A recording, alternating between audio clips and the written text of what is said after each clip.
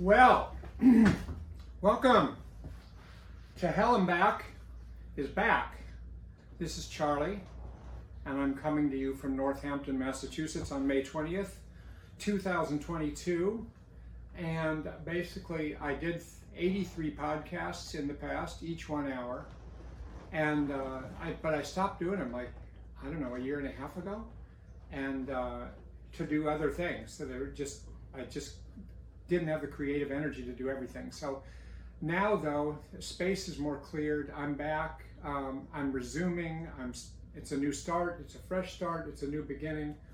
And just to tell you for a moment, I started doing them in 2017 in the fall. I did them not with an idea of some big audience listening or getting the word out to 1 million people.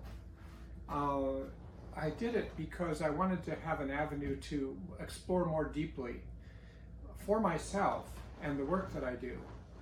How do people end up in hell? And how do people get out of hell? And how do people get through hell? And it's all different kinds of hell. I mean, you've had your own hell. You might be in your own hell now, but whether you are or not, you've definitely had hell. And when I talk about hell, I'm talking about quite a wide variety. If you listen to the 83 podcasts, you'll hear a lot of different things about that. And so it allowed me to go deep into some things like that helped my work, it helped my teaching. And I want to now resume this. So let me tell you what's old about this podcast and what's new as we get started here. So what's old is me.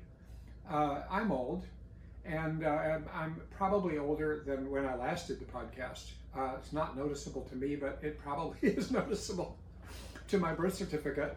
And I'll tell you just a little about me, because some of you wouldn't know me at all. Maybe this is your first time listening to my podcast. I'm a psychiatrist. I'm in private practice in Northampton, Massachusetts. I'm an associate professor of psychiatry at University of Massachusetts Medical School.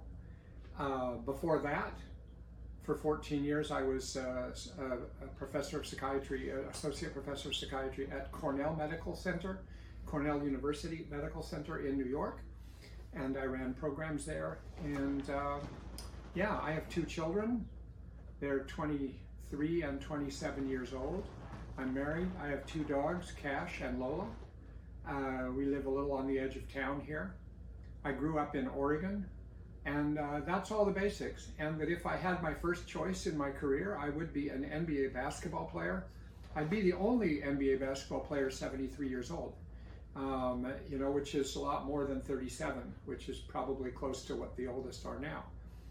So I would have been setting records, but oh well, that didn't work out. I'm not even a basketball coach. I'm a psychiatrist, and now I'm a podcaster. So that's a little about me. Now, the focus and mission of this podcast now is really to help you.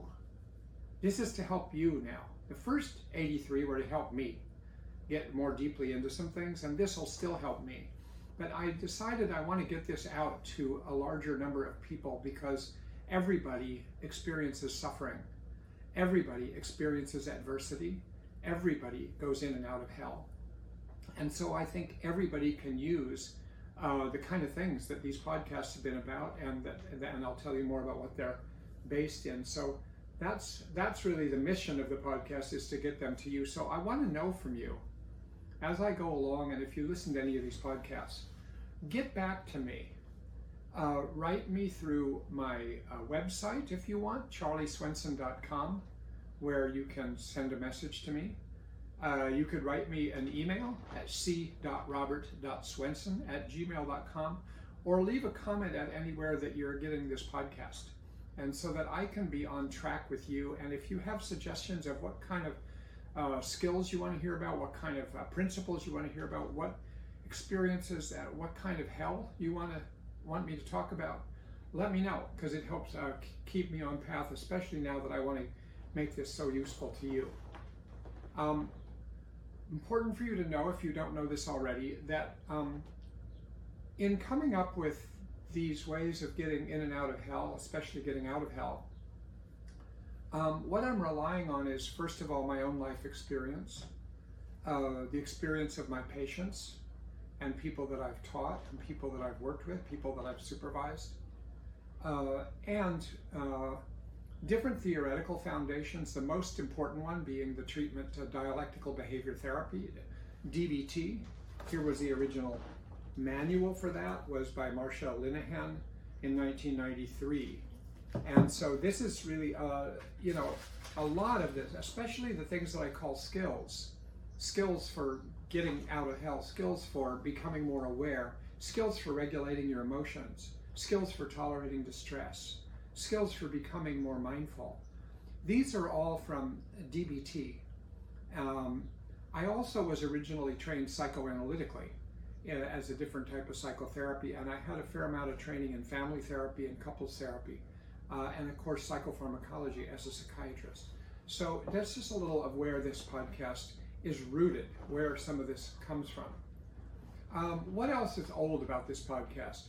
Even though it's upgraded a little bit technologically compared to what I was doing before, it's still, as podcasts go, in the world now where there's whole studios, like television studios that do podcasting, with lots of technology and lots of expertise and lots of production value, this is a more or less, you know, podcast unplugged.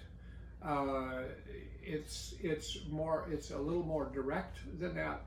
And I think what I've heard in my feedback that I've gotten from people is some of them like these podcasts because it just seems authentic. Like I'm just talking to you from my heart and my experience and my thoughts.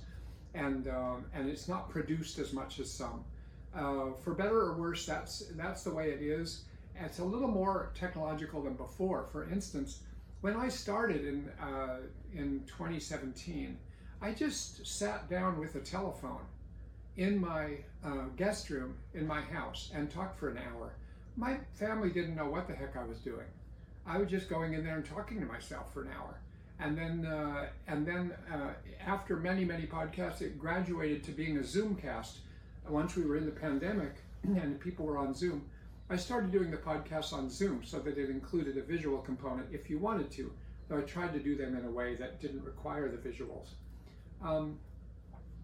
And what else I did? That was about it. You know, I talked, I interviewed people, I sang some music that I made up about some of the skills, and I took some questions, and I responded to some emails, and that was it. Now I'm in my office in downtown in Northampton. If you're in a city, just to tell you, downtown means there's one main street. It's not like a big downtown. I'm on Main Street, and that's the street. And so I'm downtown. I'm just down the street from Smith College, if you know anything about the colleges in the area. Now I'm set up as doing podcasting in this office, and so that's all a little different than before. What else? I'll probably continue to make up some songs and sing some songs, or even some of the ones I've done before, which are to get messages across. What's new? I mentioned the technology. Now instead of just sitting on Zoom, there's actually a camera, there's a microphone, there's lighting. Oh my God, I feel like I've just entered a new realm. You know, I'm just one step away from Hollywood now. And so sitting opposite me in this room at this moment as I speak is my assistant. I have an assistant. You might call him my assistant. You could call him my producer. You could call him my cheerleader. You could also call him my son, because he's one of my sons. His name's Ruben, and so Ruben's going to be here with me through this podcast, and maybe now and then he and I'll get into a little something if we have something unresolved in our lives, or just about the podcast. So anyway, I want you to know that too. What else is new? The hat is new. The hat here, you notice my hat. If you're seeing this visually, it's too bad if you're only hearing this because you're not getting to see this very cool hat. This is a silver hat. And you may wonder, why am I wearing this hat? I mean, I'm not a rapper actually, even though I've done a couple of raps as part of my songs.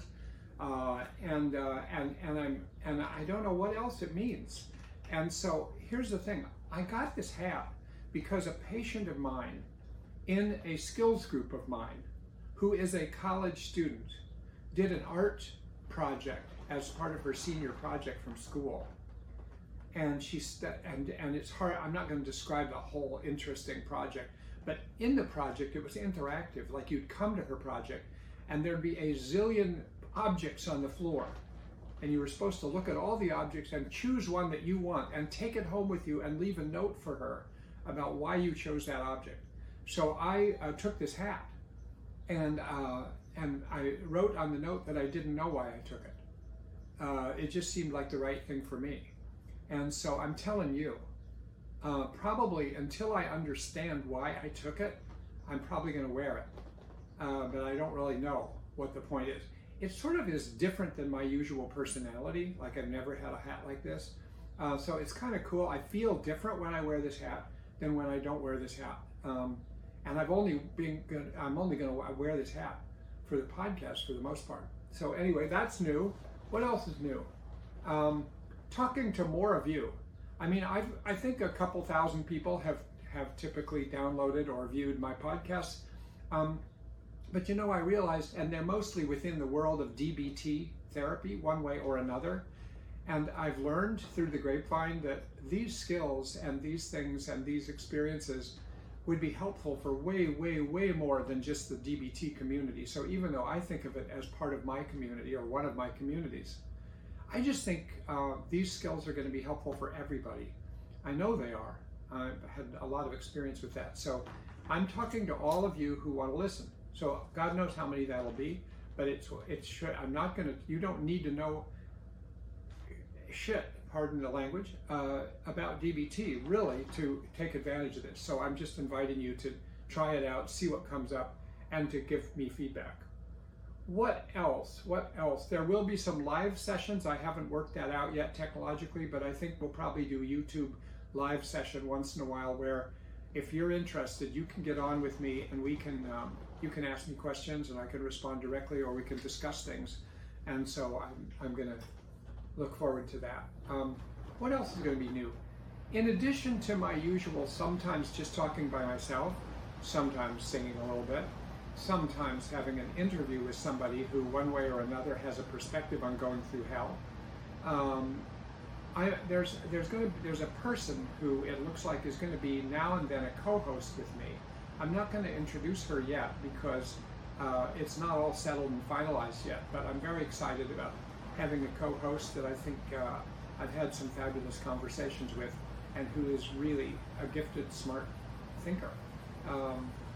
And so also of a different generation than me, and I won't tell you which generation, whether she's 103 or whether she's younger than me.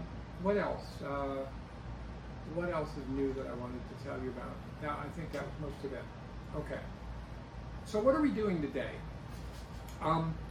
You know, here's a perspective on today of deciding, how do I get back into this, like new beginnings? It so happens, well, and by the way, and a couple things come together here. I was thinking about the Lone Ranger, the show The Lone Ranger, the radio show The Lone Ranger, because when I was first growing up in Oregon, we didn't first have a TV show, but we had a radio and we would listen to stuff. And I listened to all the episodes of The Lone Ranger. And so I loved The Lone Ranger. I'm aware now that The Lone Ranger is cast in a way that is really unfortunately racist when it comes to the relationship between Tonto and the Lone Ranger, which I didn't think about, of course, when I was a kid. Problematic now. But one thing about the Lone Ranger that I always liked is there's an original episode, and it came from actually the fall of 1948, if you went back. I have all the tapes of all of the Lone Ranger episodes. And the original one, you can always go back to if you're not sure how Lone Ranger started. How did there become a Lone Ranger? Why is he alone? Why did he wear a mask? Who's Tonto? Where did Tonto come from? What's the whole story of the Lone Ranger? And it's really cool. Once in a while, when you get in the middle of the Lone Ranger, you can go back and get the origin story. So I'm doing that today. I'm going back to the origin story of DBT, which is really the story that comes with the life of Marcia Linehan. It so happens that Marcia was born in May, so this is her birthday month. May 5th was. I too was in May 13th. And so this is going to be reminiscences of Marcia Linehan with lessons from her life experience. How did she come to make DBT? Why does it have in it what it has in it? What are the lessons that all of us can learn from her life of getting into hell and getting out of hell and developing DBT in order to do that, and then for bringing it to the world? I'll tell you a little more about that. But I think even those of you who know the story, those of you who know DBT, might find just reflecting through me on some of these lessons of her life might be interesting for you. And those of you who know nothing about DBT, I just tell you, this is a very, the story of Marcia Linehan, how she got through and how she developed DBT. And by the way, this is her memoir, so I just want you to see it. This is called Building a Life Worth Living, and you'll hear why it's called that if you don't already know that. But this is a fabulous memoir, very inspiring. You can get it anywhere, Amazon, Barnes & Noble, Guilford Press. No, it wasn't Guilford Press, whatever the press was, but you can get it at those places pretty easily. So I highly recommend it. I'm going to read something from it in a little bit. So this is the origin story of DBT, and in some respects that means it's the origin story of some of the roots of this podcast. So I just thought it'd be nice as a new beginning, as a resuming, to go back and do something like that. Look at where did it start? Why did it? What's the point of it, etc. Okay. So let me tell you a little about Marcia Linehan.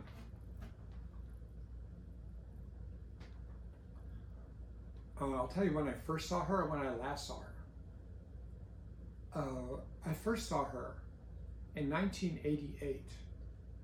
I was running an inpatient hospital program for people with severe borderline personality disorder, people who were living dysregulated lives, people who wanted to kill themselves and kept trying, people who were harming themselves repeatedly, people who were using substances a lot, had addictions, people with eating disorders, sometimes severe eating disorders, people with dissociative disorders who would lose track of time, people occasionally that really presented with different personalities, people with really, the majority of them, with one version or another of a traumatic past and having PTSD. In other words, this was the group of people that I got to know really well and worked with a lot. I was doing that from 1984 to 1982 to 1988, and in a model of treatment that was psychoanalytic. At that point, I learned for the first time in 1988 about this woman in Seattle, Washington named Marcia Linehan, that she was working with the same population of people, same types of problems, but she was working with them in a very different way than what we were working with them. I thought and still think there were a lot of value in the way we worked with them with psychoanalytic therapy, based largely on the work of Otto Kernberg. But then Linehan was working with strict behavioral treatment, cognitive behavioral treatment that was based on actually addressing the behaviors of the problem, not looking for what's the intrapsychic underlying issues as much as what are the problems, what are the patterns in which these problems continue, and how do we change them. So I learned all of that, and so I called her and I went to Seattle. At that moment, DBT did not exist anywhere in the world other than her lab on the campus of University of Washington. So I really got in kind of early and got a chance to talk to her at great length. It was cool for her, which was nice for me to know, that she thought it was great that a doctor from New York, from Cornell, from Otto Kernberg's work, was interested in her work and went to the trouble of coming out to meet her and to see her work. I watched videotapes of her therapy sessions. I watched her run a skills group teaching a bunch of patients DBT skills. And it was just very, very interesting. And we talked for hours and hours and hours. And we disagreed about some things. I just had a different perspective on treatment. But I found what she was doing incredibly compelling. She was sort of a mixture of an incredible teacher, sort of like an enthusiastic coach, and a psychotherapist. And she had a whole curriculum of skills to teach people about how to deal with their emotions, how to bear suffering, how to climb your way out of hell, and things like that, that I just didn't know at the time. You know, some of them were familiar to me, but that was not what we were doing and I went back from that in 1988 and was allowed to start to develop a new inpatient program in the same hospital that was based entirely on DBT. For some period, I ran both programs for about 2 years. And then I gradually found that just too much. And so I shifted over to mainly doing the DBT and then developed a day treatment program based on DBT. So that's sort of where I met Linehan. Now and by the way, when I last saw her was 2 years ago, a little over 2 years ago, March 2020, just as the pandemic restrictions were beginning for the first time. And it was the last trip I took on an airplane before pandemic lockdowns. And I went to Seattle to visit her. And I saw her and spent a bunch of time with her. And it was when her book, this memoir, came out. And I was there for a book party, among other things, and spent a lot of time with her. So that was a while ago. And then just yesterday, I had forgotten it was May 5th was her birthday, so I reached out and sent a message to her for her birthday. Who is Marsha Linehan?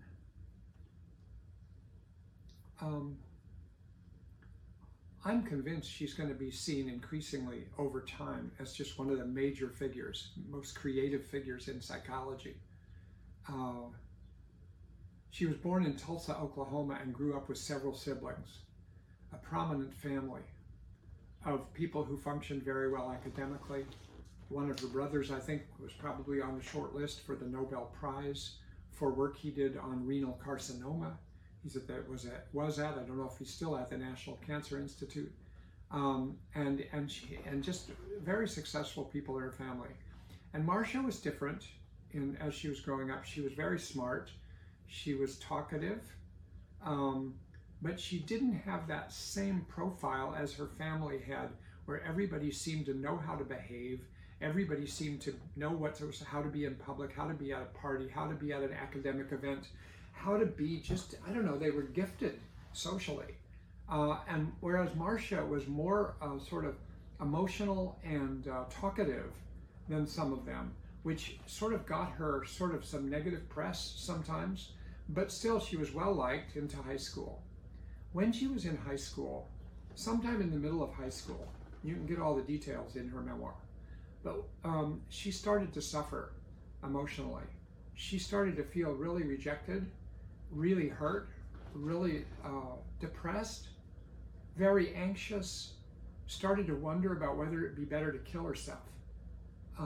So that was going on in high school.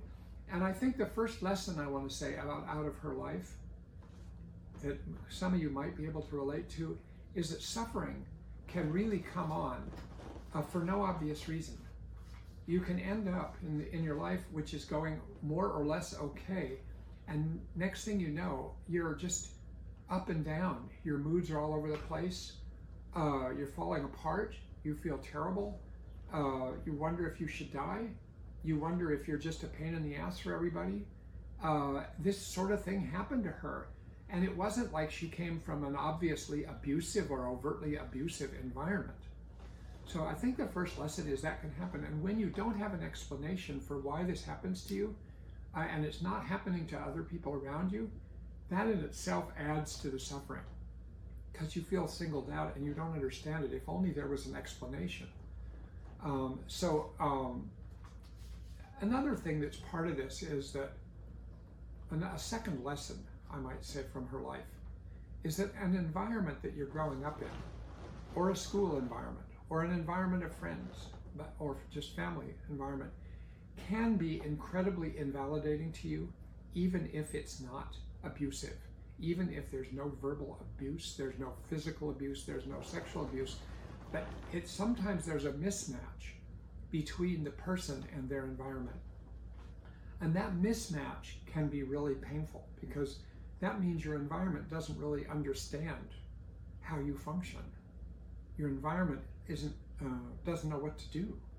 Your environment doesn't know how to reach down into who you are and give you suggestions that are based on understanding how you function. So over time, you can start to feel, I'm really different, I'm not understood, and actually that can lead you to feel worse and worse.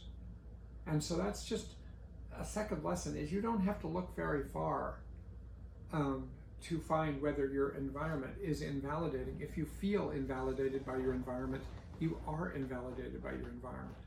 I'll take, for instance, I remember a client that I worked with a long time ago in New York, actually, who grew up in a family where everybody was highly successful. People were attractive, people were smart, people did well in school, and a couple of them worked on Wall Street and made oodles of money, and it was expected that she would do all of the same. And she was, I think, the only girl. I'm not sure about that. Doesn't matter.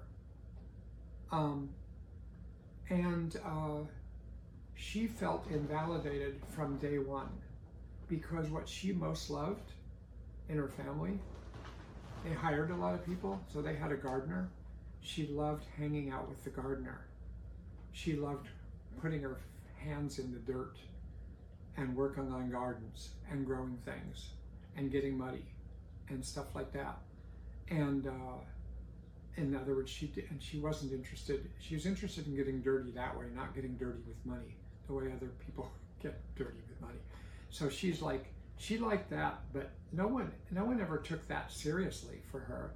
They just thought, well, she should learn to go to Wall Street. She should learn, and she just didn't. So it kept going like that, and she felt increasingly like she was a freak show compared to other people in the family. She was quite a lovely looking person, but she thought she was ugly. After high school, just things went downhill for her, a little bit like with Marsha Linehan. But her environment, as far as I know, was not, again, like Marsha's environment, was not filled with abusive people. But she still felt invalidated. There was another person I worked with who came to my attention because she was sent to me because she had been doing something very, very harmful to herself. I don't even want to say quite what it is. It was just really unfortunate, and it was painful to know about, and it was painful for her to do. And yet she was attractive. She did pretty well in school, but she again was from one of these families that everybody's doing very well, but nobody had a clue other than her, what it was like to actually be emotional, what it was like to suffer, to have depression, to have extreme anxiety. And so she would go off in her garage by herself and harm herself. And then that finally came to people's attention. She finally was sent and then into treatment.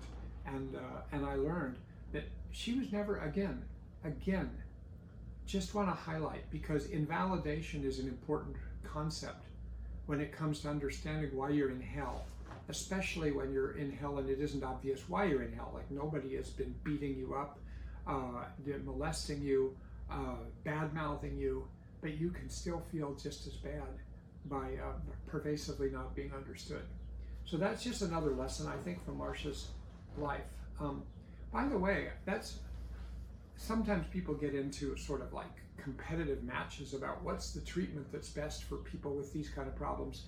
DBT, which is a behavioral treatment where you teach skills, psychoanalytic treatment and psychodynamic treatment, which is more a treatment of how do you understand in the psyche, the underpinnings of people's behavior by really doing an intensive psychotherapy, and other things like that. And there's an array of different approaches.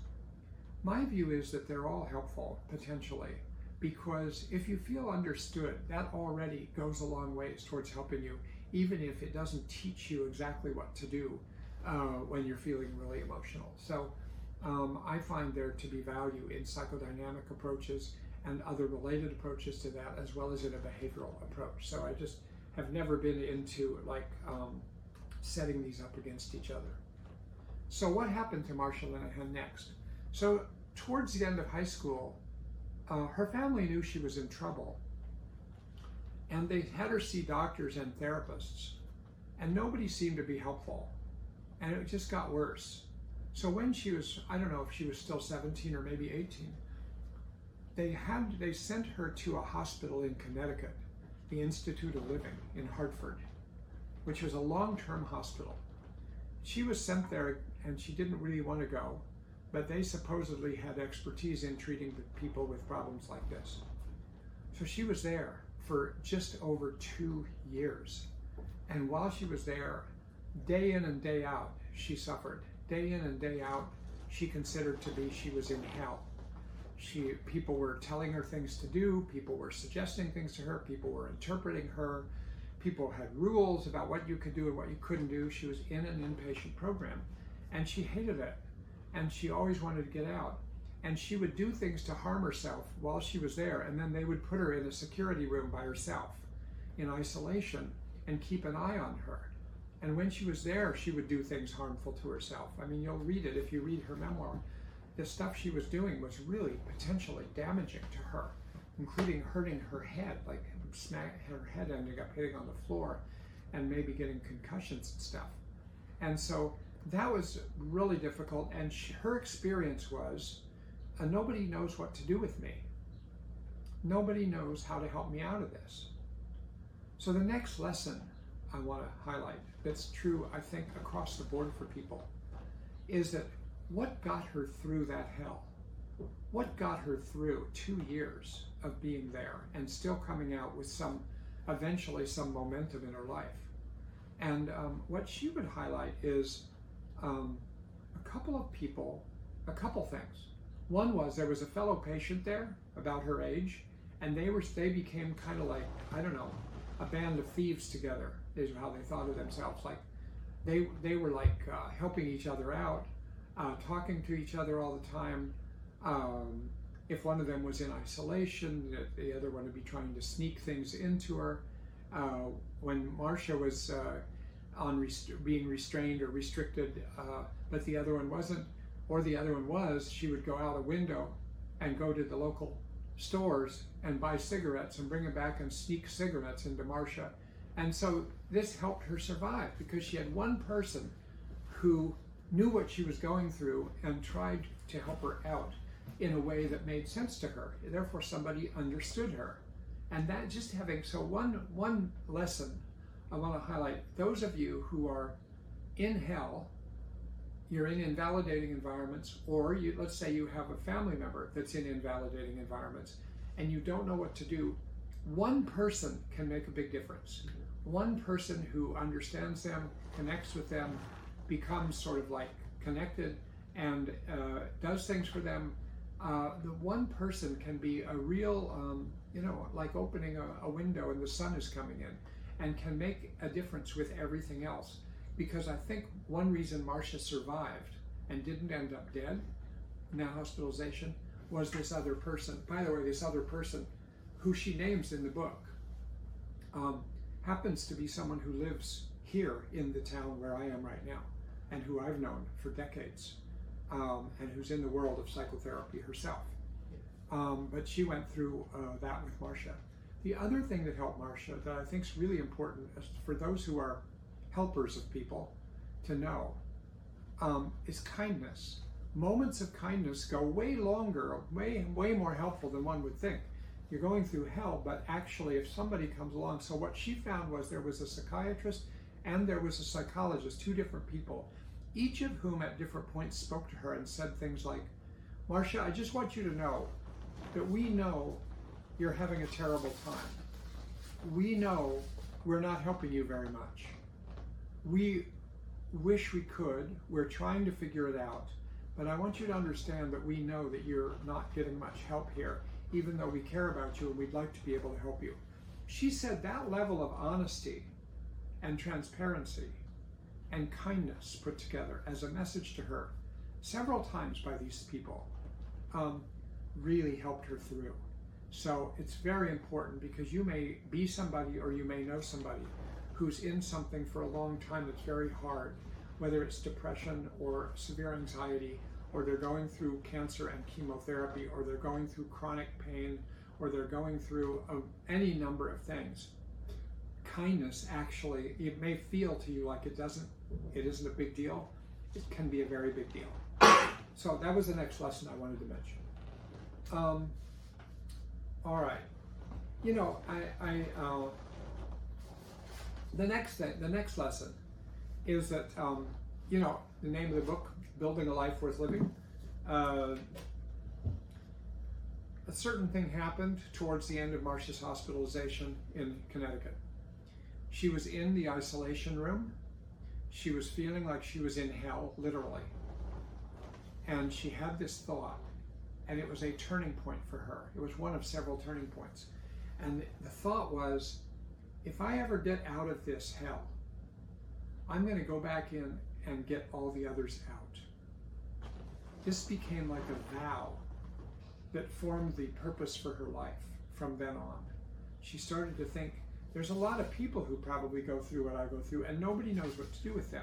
So if I figure out how to get out of this, I can then go back in and help the others get out, which was a kind of a compelling mission for her, and it stayed with her all through her career.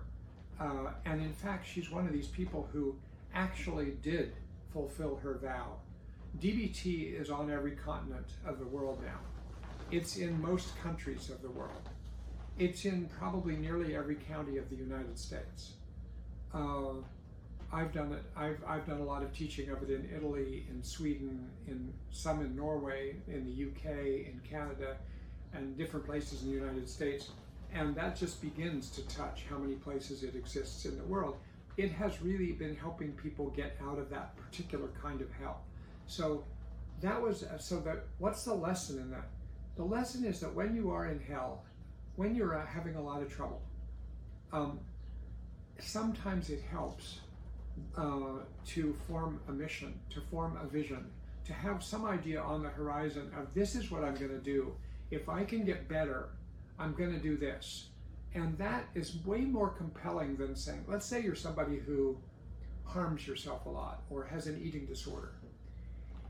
You would think it would be motivating for someone to think, well, I'm going to end this goddamn eating disorder. I'm going to stop doing this. I'm going to stop doing this. Or let's say an addiction.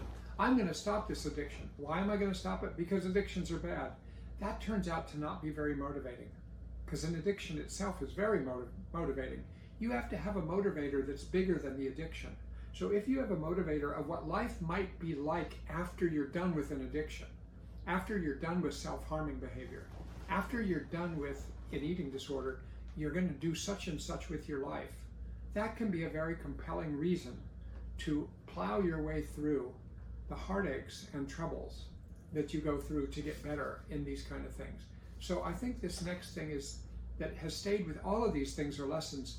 They're lessons, I don't know if they're relevant to you, but I'm telling you, these are lessons that have been meaningful to me in myself, my own life, my life in my family, and my work with my patients. And so they might be meaningful to you. But that's a big one. In fact, I wrote a book here on the other thing up here. I wrote a book that came out in 2016 called DBT Principles in Action. Acceptance, change, and dialectics, because there's 3 sets of principles that underlie all of DBT.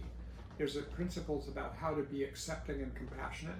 There's principles on how to change behavior and reality, and there's principles of how to, of what are called dialectical, what I won't go into right now. But when I wrote this book, the first chapter is called,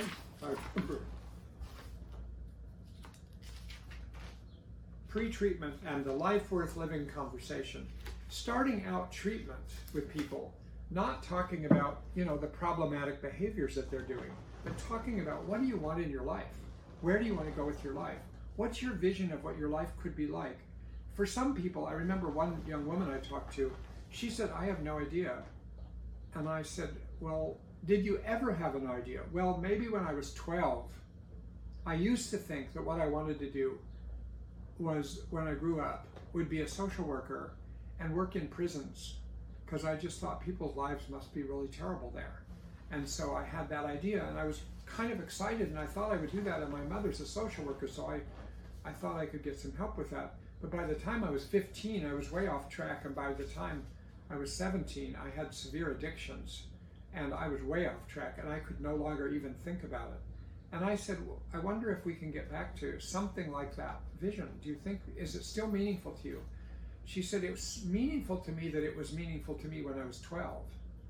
And it's still, I know why it meant something to me, and it probably would be meaningful to me, but I'm in such a mess now that I can't even get there. Well, by the way, that was a lot of years ago. And one advantage to being older like me is you've seen a lot of things go on for many years. You know, she ended up, it took her a while to get through her addiction and recover from that. She now, many years later, she's been a social worker and a therapist. I don't know if she works with people in prisons for quite a while, and from what I understand is doing pretty well in her life. So it's like, it can help get through hell if you see something beyond hell that might pull you through. Here's another lesson I think is worth being aware of from Marsha Linehan's life. Here's another one. When she got out of the hospital in Connecticut and she was moving on with her life, she had a couple more hospitalizations, unfortunately. She was still struggling. She applied to college. She did some work. She applied to college. She went to college in Chicago at, I think, Loyola University in Chicago. And and then she had some, other experience. She eventually decided to go to grad school to try to learn how to treat people who are suicidal. That became her mission in life, and she really kept sticking to it. But along the way, she was still having a lot of trouble until a certain transformational event happened, which, again, you could read about in the book. In fact, this is the part where I'll read you a short passage. She was a religious person. She grew up in the Catholic Church, but she was also open to other spiritual kinds of approaches. But she was interested in Christianity and Catholicism. And she was in Chicago one day. She was at a retreat center she would go to sometimes on the weekends, where there'd be a lot of Catholic nuns, and they would pray and have meetings and stuff. And so one day, here's what happened. She says, on one especially cold January evening at the center in 1967, while I was in my junior year at Loyola, I was in the small anteroom of the chapel. A wood fire was burning in the grate. I was sitting on one of those overstuffed sofas, deep in a trough of bleakness and misery, as bad as I had ever experienced. A nun stopped, looked kindly at me, and said something like, "Can I do anything to help you?" Or, "Do you need anything?" I felt that no one could do anything for me, that there was no help for me. I said something like, "No thanks, I'm fine." I actually was in despair, but I felt deeply that no one could help me.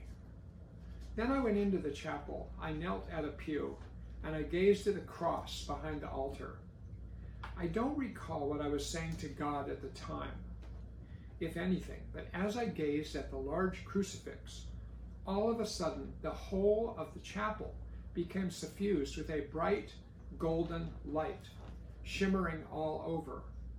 And I immediately, joyfully knew with complete certainty that God loved me, that I was not alone. God was within me, and I was within God. I leapt up and ran out of the chapel and up the stairs to my room on the second floor. When I was back in my room, I stood still for a moment. I said out loud, "I love myself." The minute the word myself came out, I knew I had been transformed. If anyone had asked me up to that point in my entire life, "Do you love yourself?" I might have responded, "I love her." After I descended into hell in the Institute, that's where she was in Connecticut, I had always thought or spoken of myself in the third person, as if there were two of me, split somehow. I hadn't been split like this before I went to the Institute, But during that experience, and until this moment in the chapel, I had somehow been split. Then I said again, out loud, I love myself. That's what I wanted to read. That's just another thing, is that if you keep pushing, if you keep trying, if you keep reaching out to different ways to be helped, you never know where it's going to come from. It doesn't have to come from a chapel. It doesn't have to come from the Catholic Church. It doesn't have to come from spirituality at all. It might come when you're in the middle of baking bread. It might come when you're in the middle of taking a hike in the woods. It might come in the middle of listening to some music or talking to a friend. But what you want to keep doing is to combat that desire to just isolate and to not tell anybody anything and to shut down and think there's no hope. You know, as I learned in Little League Baseball, good things happen when you put the ball in play. So if you just stand at the plate and strike out, not much good happens. If you swing at the ball, even if you don't know how to swing, you might hit the ball. If you hit the ball, you might get on base. And in life, you just have to keep swinging, I think is the lesson for me that I think is inspiring. If you read this memoir, and plus I knew Marcia personally for all these years, so I knew most of this story long before the memoir came out. She's just someone who kept swinging. She'd be down, she'd be knocked down, and it was pretty bad. And then she would swing again and keep looking. And so this transformation came, I think, because she kept looking, and finally something opened up. But you never know with each person what it's going to be. The other lesson I want to highlight from Marcia, this has to do with something I won't have time to talk about in this podcast, but the way she developed DBT is just brilliant. It's just brilliant. And I worked closely with Marcia for a lot of years, learning from her, being supervised by her, writing with her, teaching with her, and hanging out with her. And so I know kind of what she did when she developed DBT. She just started out, again, grabbing onto something. She just decided, you know what's going to work in my life to help these people is cognitive behavioral therapy, a certain behavior kind of therapy, because it worked for some other people. And she was devoted to it, and so she went 100% in on trying to use cognitive behavioral therapy with suicidal people. But then what she found out was it didn't work.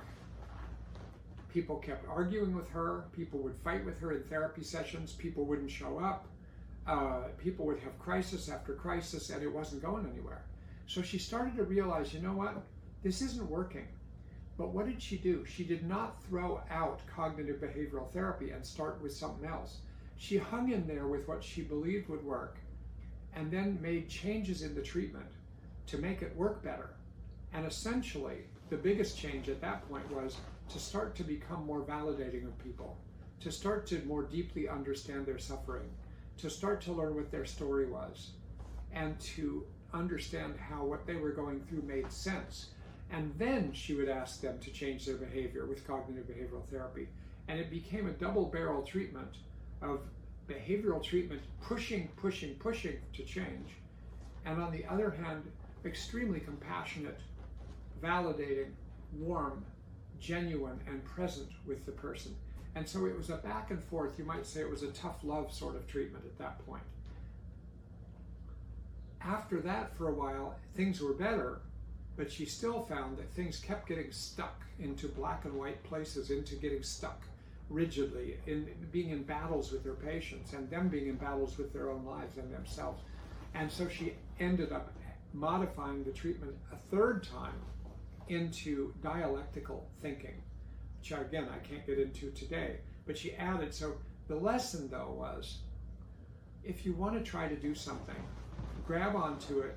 You don't have to understand it at first. Put yourself into it, push through, learn what you need to learn, and go for it. And then you're going to need to modify.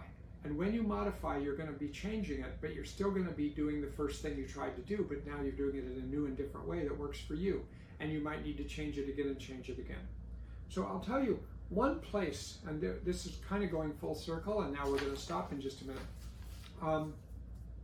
One place that's been important for me is in deciding what to do about this podcast. I believe that getting this word out in some way or other about these kind of skills will be as helpful to you as they've been to me, and as helpful to you as they've been for many of my patients and many of my colleagues. And just believe it. And I believe that I can do it, but I don't know how. So I started talking on a podcast, which I didn't even know what a podcast was when I started. Now I sort of know what it is, but I also know that I'm in the minor leagues when it comes to a podcast. I'm pretty just direct, authentic, and figuring it out as I go. But now my son and I, him with his really helpful assistance and his I don't know, cheerleading support, we're trying to do something, but we actually don't know what's the best way to do it. And yet we believe we're going to do it. And it may take a while, and it may take your input, and it may take your support. And I really appreciate feedback from you, because we're going to be moving forward on this and putting out podcast after podcast and making changes as we go, technologically and in terms of content, in terms of how I teach, and if I have a co-host, like how we're going to co-host together, and all kinds of things. So look, I hope that today was useful to you. For those of you who don't know a thing about DBT, maybe you know something now about where it came from. For those of you who do know about DBT, maybe it helped shed some light on something, or just hearing my take on it, I find might be helpful because it might be different than what you've heard. And we're going to move forward, and I'll be putting out word of when what the next podcast will be, but it'll be a follow-up to this and get into more details of one or another aspect of what I think will help all of you get through whatever kind of hell you're going through. So may you not face too much suffering between now and the next podcast. And if you do, may you transform yourself, and may you hang in there until our next podcast. I look forward to hearing anything from you that you might want to let me know. Okay? I'm going to stop right there.